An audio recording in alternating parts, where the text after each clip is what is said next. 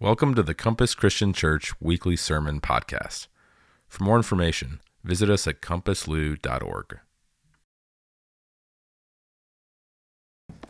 Well, good morning.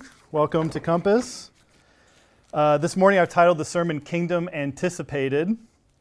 And so this morning we're going to spend some time thinking about how the kingdom of God affects our lives today. So we're going to be answering some of these questions like, what has God done for us in Christ that we can experience today? So how does this influence us? How does the kingdom of God influence our lives today? We've already had 3 sermons in this series, and we've seen so far in the series that the kingdom of God, simply defined, is the rule and reign of God. And last week we saw that the fullness of that is still future. Is God's will done on earth as it is in heaven right now? No, it's not, unfortunately. And so when Jesus Christ comes back, that's when the fullness of the kingdom comes, and that's when God's will is done on earth as it is in heaven. We've also talked about 3 big patterns that we've been seeing throughout the series, and I wanted to go over them again this morning and then talk a little bit about them in light of what we're going to talk about today. So the first one is what God wanted in the beginning, He gets in the end. And we saw that the image we have of the garden in Genesis 1, 2, and 2 primarily gets reflected in the last 2 chapters of the Bible in Revelation 21 and 22. So what God wanted in the beginning, He gets in the end. The second thing we've seen is that God taught throughout time principles of selflessness, sacrifice, and upside-down leadership with the intent for us to follow that example. We saw that a couple weeks ago when we looked at Genesis 1, 2, and 3 and saw how Adam and Eve were there to tend the garden and dress and keep it. And we saw how a lot of scholars believe unpacking that means that they were there to be servant kings and servant queens, and that was humanity's role, that God wanted to rule the world through humanity, through us. But that was not an overbearing type of kingship like we see so often in our modern politics and even throughout history, really. But this was upside-down servant leadership that God wanted. And then the third one is the greatest desires of our hearts, justice, peace, prosperity. All these things are promised by God, and they're going to be fulfilled in total in the kingdom when Jesus Christ comes back. And those are all things that the world cannot offer us. The world cannot offer us peace. The world cannot offer perfect justice. It cannot offer us real love. Those things are not available in the world. So if you want to turn with me, you can turn to Matthew 4. We'll get there eventually. But I want to talk about these principles in light of what we're talking about today. So we know that the fullness of these things is still future. Perfect love, perfect justice, all these things are still future. But we can think about all 3 of these principles in our lives today. So again, what did God want in the beginning? He wanted humans to reign in righteousness on a perfect earth. But He also wanted a family who would choose to love Him, right? And I want to ask a question, has God acted in such a way through Christ to bring us into a familial relationship with Him? Yes. And in fact, if you look at the Old Testament, there wasn't much family language used with God and His people. But the moment that the king comes on the scene, right, what happens? He says, my Father, our Father, and He starts introducing us to God as our Father. He introduces us into a family relationship. And so we can experience part of that here today. The second principle about upside-down leadership. Again, we saw Adam and Eve were to be servant leaders in the garden and to reign and to bring forth the best out of the animal and plant kingdom. And we saw that that isn't what happened, and it didn't happen throughout all history. But then Jesus comes on the scene, right? And He exhibits servant leadership.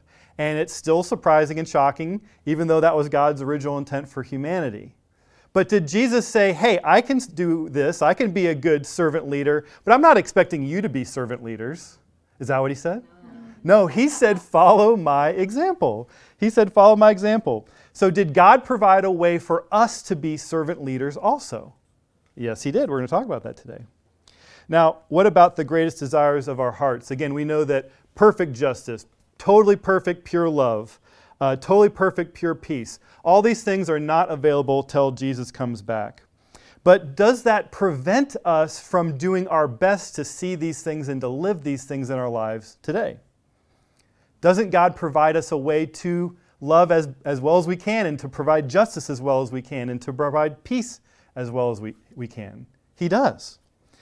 I was thinking about that love aspect, and I'm very looking forward to a sermon that's going to happen in about a month where our brother Jerry is going to talk about kingdom love. And I just imagine sort of the following conversation playing out. So bear with me. Imagine a husband and a wife, and they're talking about the relationship. And the wife says, "Honey, I really haven't been feeling that much love from you recently." And the husband looks at her intently and he says, "Babe, look, I totally sympathize with you. But I've been reflecting on the kingdom of God recently, and I realize that perfect love will not be fully available until Jesus returns. So I've decided to not even try to love you or anyone else because I'm afraid I'm going to do it imperfectly." Now, what do you think the wife should do in response to that? All right, so I think that paints the picture pretty well. Just because we can't experience perfect justice now, or perfect love now, or perfect peace now, in its total, all the aspects that God wants us to enjoy from that, it doesn't mean that we shouldn't act in those ways and develop in those ways. So before we get to Matthew and before we get into the 3 points I'm going to talk about today, there's a lot of talk in modern Christianity about kingdom now and what that means. And in humility, I'm going to push back on some of those ideas. And again, I say in humility because it is important. I don't believe I know everything. I don't think even all the people here in Compass know everything. We are part of a larger body of Christ, and I love and respect all the other churches that are doing great work here in Louisville, much less around the entire body of Christ. But I do believe, again, the fullness of the kingdom is future. And so whatever kingdom now aspects or kingdom anticipated senses we can gather from the Bible, I think, we should be sure to clarify what it is not. And so I do that with humility here. So there's 3 things I want to say the kingdom now is not. It's not just an inward power, okay? The power of the Spirit is involved with this. We're going to see that today. But it is not just simply an inward power or an inward condition of the heart. Some people teach that, and I think that if you look at the whole of Scripture, that just doesn't bear out. Number 2, the kingdom is not the church. It's also not a church. It's not Compass. It's not the body of Christ at large. Can you see kingdom themes in and through the church? Yes. But it's not limited to the church. It's ultimately, like I said, an act of God bringing the New Jerusalem down from heaven. And then the 3rd point here, the kingdom is not a perfect society on this earth. Some people throughout time have thought that if we can just get like a monastery of people together, or if we can get just a group of people together and like farm and do everything all by our own, off in there, we can be the kingdom of God. Well, no. They could be a pocket of love and justice or whatever, and they might live some of these principles to a pretty far degree, but it's not going to be the fullness of what God's kingdom is supposed to be. So, in light of what it's not, now I'm going to tell you what I think it is. What does kingdom anticipated mean? If the fullness of the kingdom is Jesus Christ coming back, then what does it look like to see the kingdom now? And I think there are 3 ways we can view this. And we're going to be talking about these basically for the rest of the series. The first one is the power of the Spirit and what that enables us to accomplish. And I think about this as how we bring some of these kingdom realities to bear in our lives, in our time. Then the second thing is kingdom ethics, or how to behave as a follower of Christ. This is what we do that marks us out as kingdom people, as people through whom God will bless the world. And then the third piece is kingdom citizenship, which is how we relate to the world around us. It's how we identify in some sense. If we identify as citizens of the kingdom of God, primarily, before our earthly citizenship, then how we approach the culture around us, how we approach our American citizenship for those in the room here, or other citizenships, that will all be impacted by how we view our kingdom citizenship.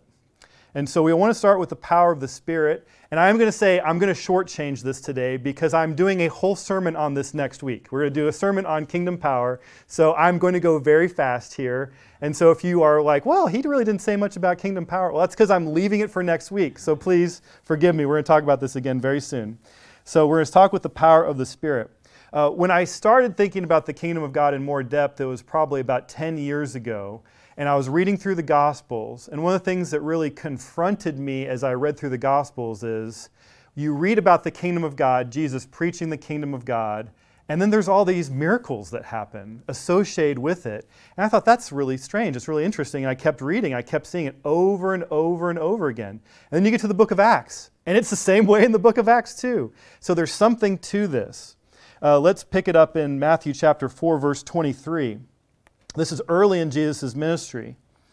And it says, "And he, Jesus, went throughout all Galilee, teaching in their synagogues and proclaiming the gospel of the kingdom and healing every disease and every affliction among the people. So his fame spread throughout all Syria, and they brought him all the sick, those afflicted with various diseases and pains, those oppressed by demons, epileptics, and paralytics, and he healed them." Let's turn to Matthew chapter 9. And again, we're going to sort of rapid fire through these because we're going to spend a lot of time on this next week. But we're just reading here. We're just seeing how the proclamation of the gospel of the kingdom of God and what results from that, the power that's being manifested through that. And in Matthew chapter 9, verse 35, it says, "And Jesus went throughout all the cities and villages, teaching in their synagogues and proclaiming the gospel of the kingdom, and" what? "Healing every disease and every affliction." Let's turn to Luke chapter 9. Luke chapter 9. It wasn't just Jesus that did this. He wasn't the only one that went around proclaiming the gospel of the kingdom. And he wasn't the only one who went around proclaiming that gospel and seeing the power associated with it. In Luke chapter 9, verse 1, he sends the 12 out. And it says, "And he called the 12 together and gave them power and authority over all demons and to cure diseases. And he sent them out to proclaim the kingdom of God and to" what? "To heal."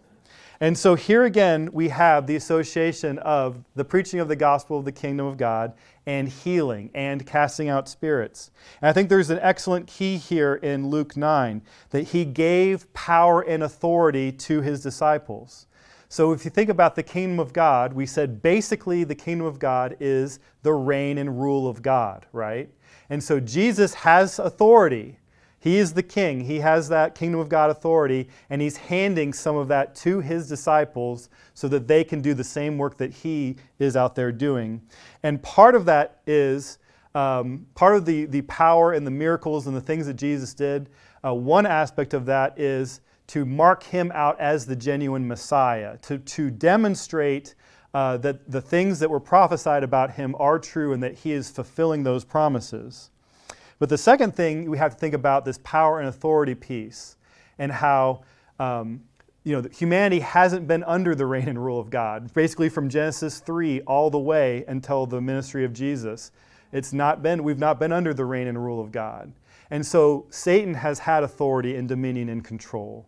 So by Jesus pushing back against the realm of Satan, pushing back against those demonic powers and authorities, what he's saying is God has chosen to decisively act in the course of human history through Jesus. And that is what we see here in these verses. Let's look at one more, Matthew chapter 12. Matthew chapter 12.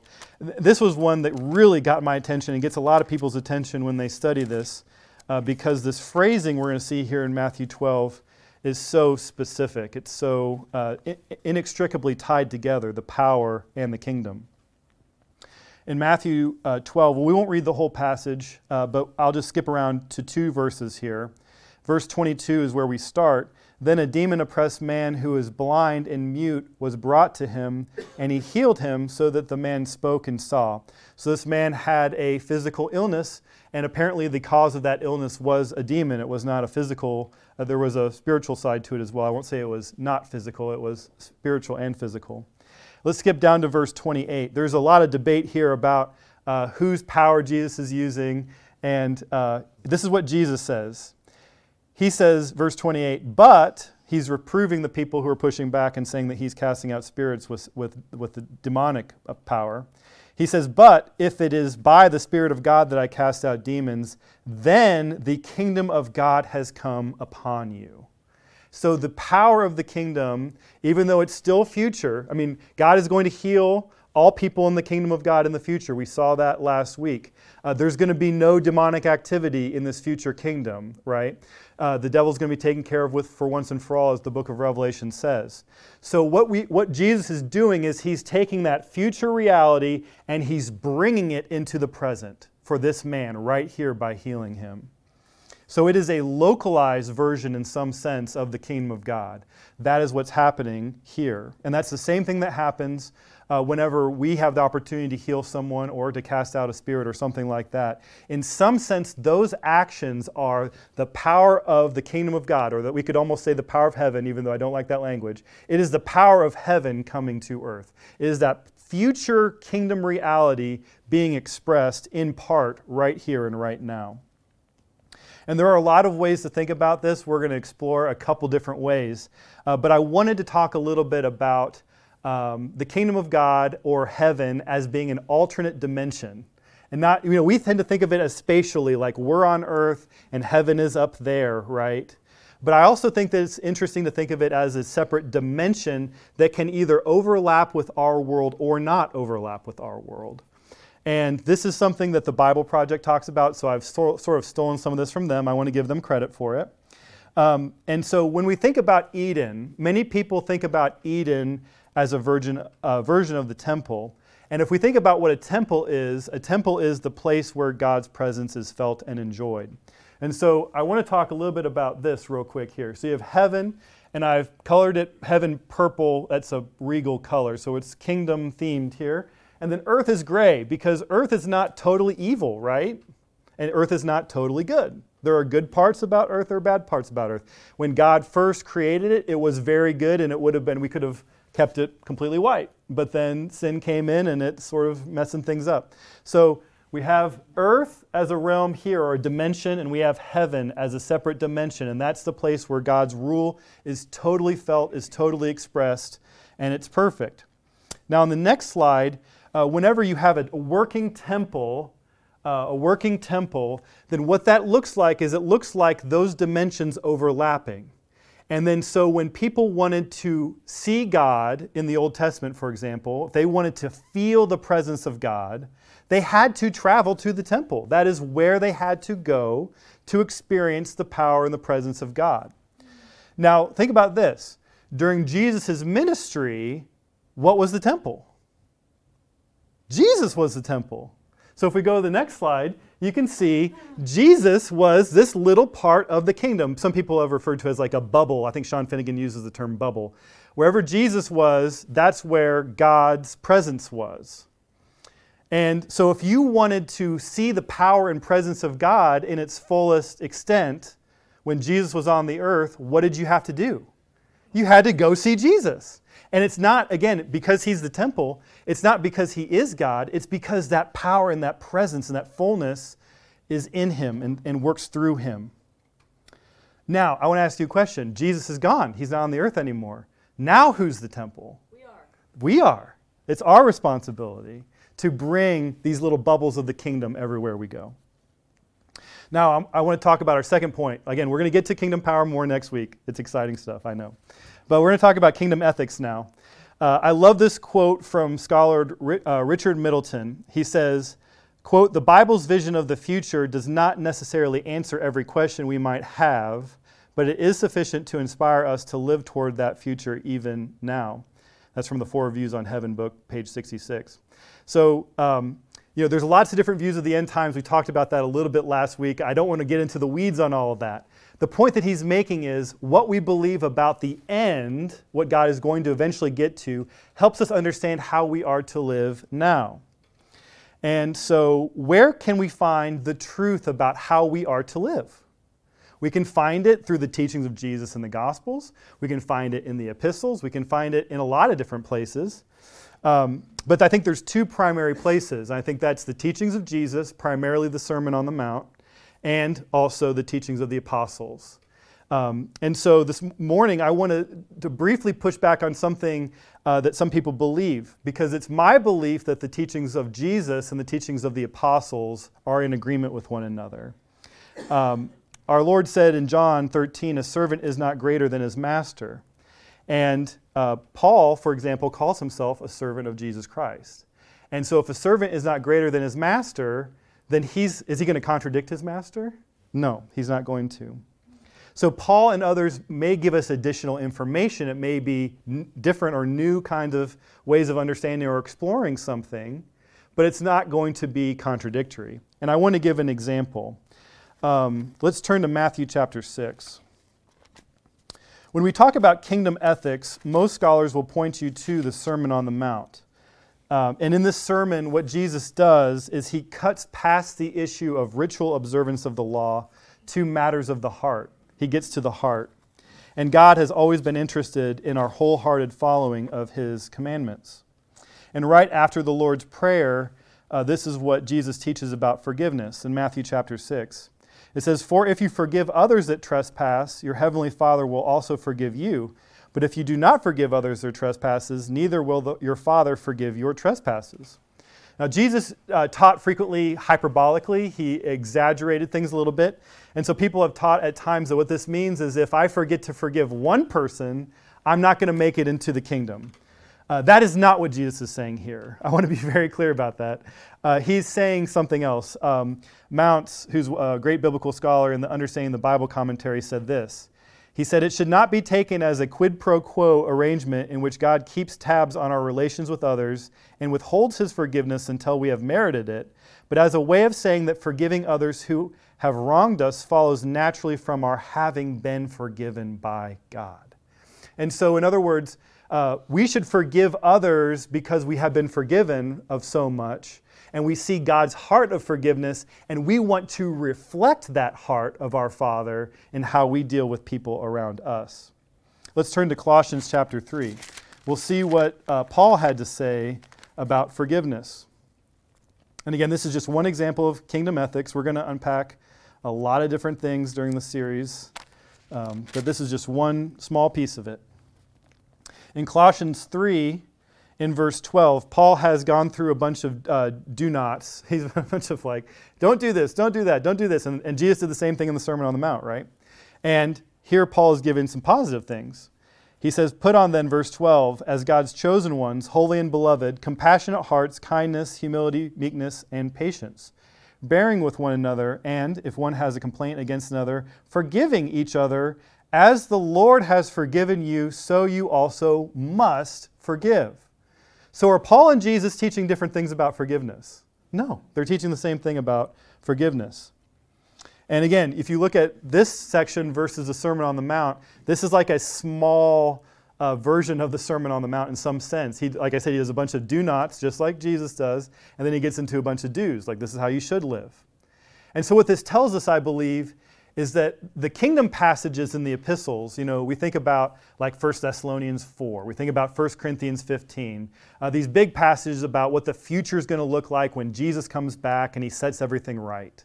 But are those the only kingdom passages in the epistles? No. Everywhere where we look at how God instructs us how to live in this day and this time, I will argue and end up arguing that those are kingdom verses too. This is a kingdom passage. Colossians 3 is a kingdom passage. This is how we reflect God's reign in our lives through our Lord Jesus in the world around us today. That is kingdom of God stuff right there.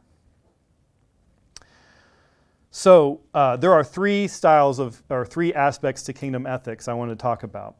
And we, I think, are all here at different places at different times. So this is not like I'm at level 3 and you're just at level 1. That we should compare ourselves kind of a thing. I have been in all three of these, at different times in my life, and even to this day experience all three of these. The first one is obedience by authority. Okay, God said this is right and that is wrong, and I will listen to God. That is obedience by authority. And obedience by authority sometimes saves us, right? I mean, when we're not feeling great, when we're not doing great, this saves us. So anchoring this in forgiveness, this would be, I forgive others because God told me I should forgive others. That is what I'm talking about. And that is still obedience. It's not quite, we haven't got quite the full heart in it, but we're human. Sometimes that doesn't always fit there. The second one is obedience by appreciation. And I think that this is, I see what God wants is what's best for me. And I appreciate that. So I will do what God says because I believe that God wants what's best for me. So this would be, I forgive others because it's really what's best for me and for my health. And I think we're getting closer to the heart of things. We're getting closer to the most mature aspect. The third aspect is obedience by loving dedication. I see how God wants me to live. I want to serve God where He is at work in my community. I want to participate in the attributes and the fullness of God in the ways that I can in this life. That is what this is. So this is, I forgive others because God can bring kingdom life to my community through forgiveness, and I want to participate in that, in bringing kingdom life to my community. And that is where you are fully on board with God. You want to join up with where God is at work, and that is why you do things. Your heart is fully engaged. And again, I'm not saying that I'm always at level 3. I'm not. I wish I was. Sometimes it's level 1.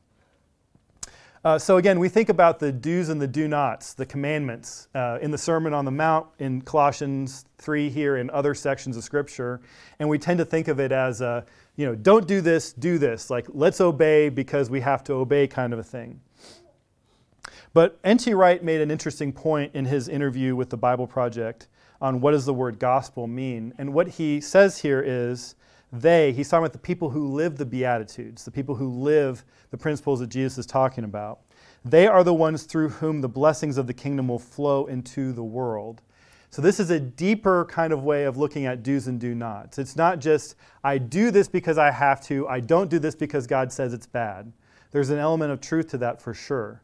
But the deeper understanding of it is, there are people who are meek, and through their meekness, God will bring blessings on this world. There are people who are just, and because they are just, God can bring blessings into this world. So it's a participatory thing. There's a way that we can participate with what God is at work doing. And to me, that's the deepest kind of ethics. God wants to bless the world through us.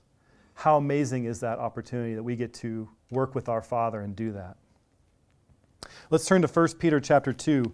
We're going to talk about kingdom citizenship here at the end. And kingdom citizenship, in some sense, is foundational to all of this because it is our mindset. It is the underlying mindset. And again, I think this language helps us see even more kingdom language in the New Testament. In the Old Testament, God called Israel to be a light to the nations in Isaiah, and a kingdom of priests and a holy nation in Exodus. And as we know, the ancient Hebrews did not live up to those things, ultimately. They ultimately did not bring God's blessing to the world as He called them to do. In the Sermon on the Mount, Jesus called His disciples to be a city on a hill and to be salt and light to the world, sort of bringing that imagery back into focus for His disciples. And here are what a couple of the passages talk about when we think about kingdom citizenship.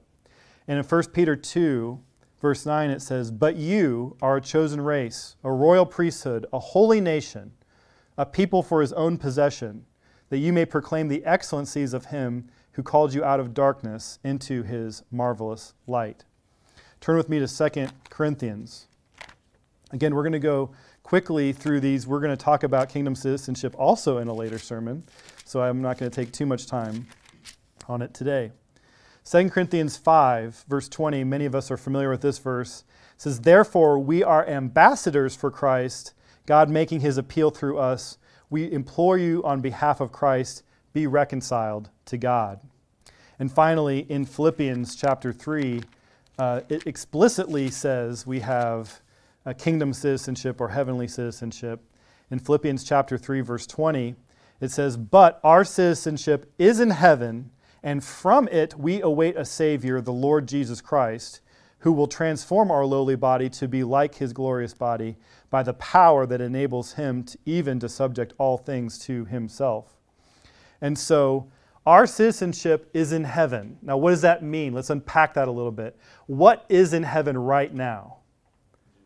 Jesus is in heaven, and also the city whose founder and maker is God, that Abraham was looking for. That new Jerusalem, it says in Revelation chapter 21, comes out of heaven and it ends up on earth. So if you think about that, our citizenship is in the kingdom of God. It belongs to a different dimension. It belongs to a different kind of reality. It belongs quite literally to a different earth, a different world. Because it's the restored earth we're talking about, this future restored earth. That is where our citizenship is. So where is our heart supposed to belong? What laws do we follow first and foremost before even the laws of this land? And we are to follow the laws of this land. Let me be clear about that. Paul was clear about that. Peter was clear about that. But which laws do we count as more important? The laws of the kingdom. That's where our citizenship is. We view ourselves as ambassadors for Christ. What is an ambassador? An ambassador is someone from a foreign land who has decided that they are committed to bringing the ethics and the culture and the things that are interesting about their culture to the land around them. How does that describe us? It does. It absolutely does. So when we think about all these things, we are a chosen race. We are a royal priesthood. We are the holy nation through whom God can now bless this world in anticipation of the world to come. So all that to say, there are ways we can experience God's kingdom today. And that's why I call it kingdom anticipated. It's not kingdom now in the fullest sense of it, but it is anticipated. We can see what God is going to do. We can see how God has called us to live. We can see the power that He's infused us with. We can see the way that God wants us to work and move in the world so that we can bring the blessings of God into the world around us. And so that is what our responsibility is to do. Our responsibility is to take upon that calling to be kingdom people, even though the kingdom isn't here in its fullness right now, that we can take upon ourselves the ethics, that we have the ability to do that, that we can see ourselves as ambassadors for Christ in the fullest sense of that we can be people who bring the kingdom to others in a localized sense, just like Jesus did. That's the fullness of our calling. That's the fullness of what we have been called to do in this life, is to be part of God's plan of redeeming the world.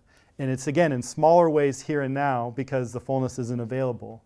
But just like that husband should learn to love his wife, we have to put those things on in our lives to the fullest extent that we can. And in the next 6 weeks, we're going to be exploring 6 kingdom aspects throughout all of Scripture and how we can embody ways that we can bless the world around us through the power of the Spirit.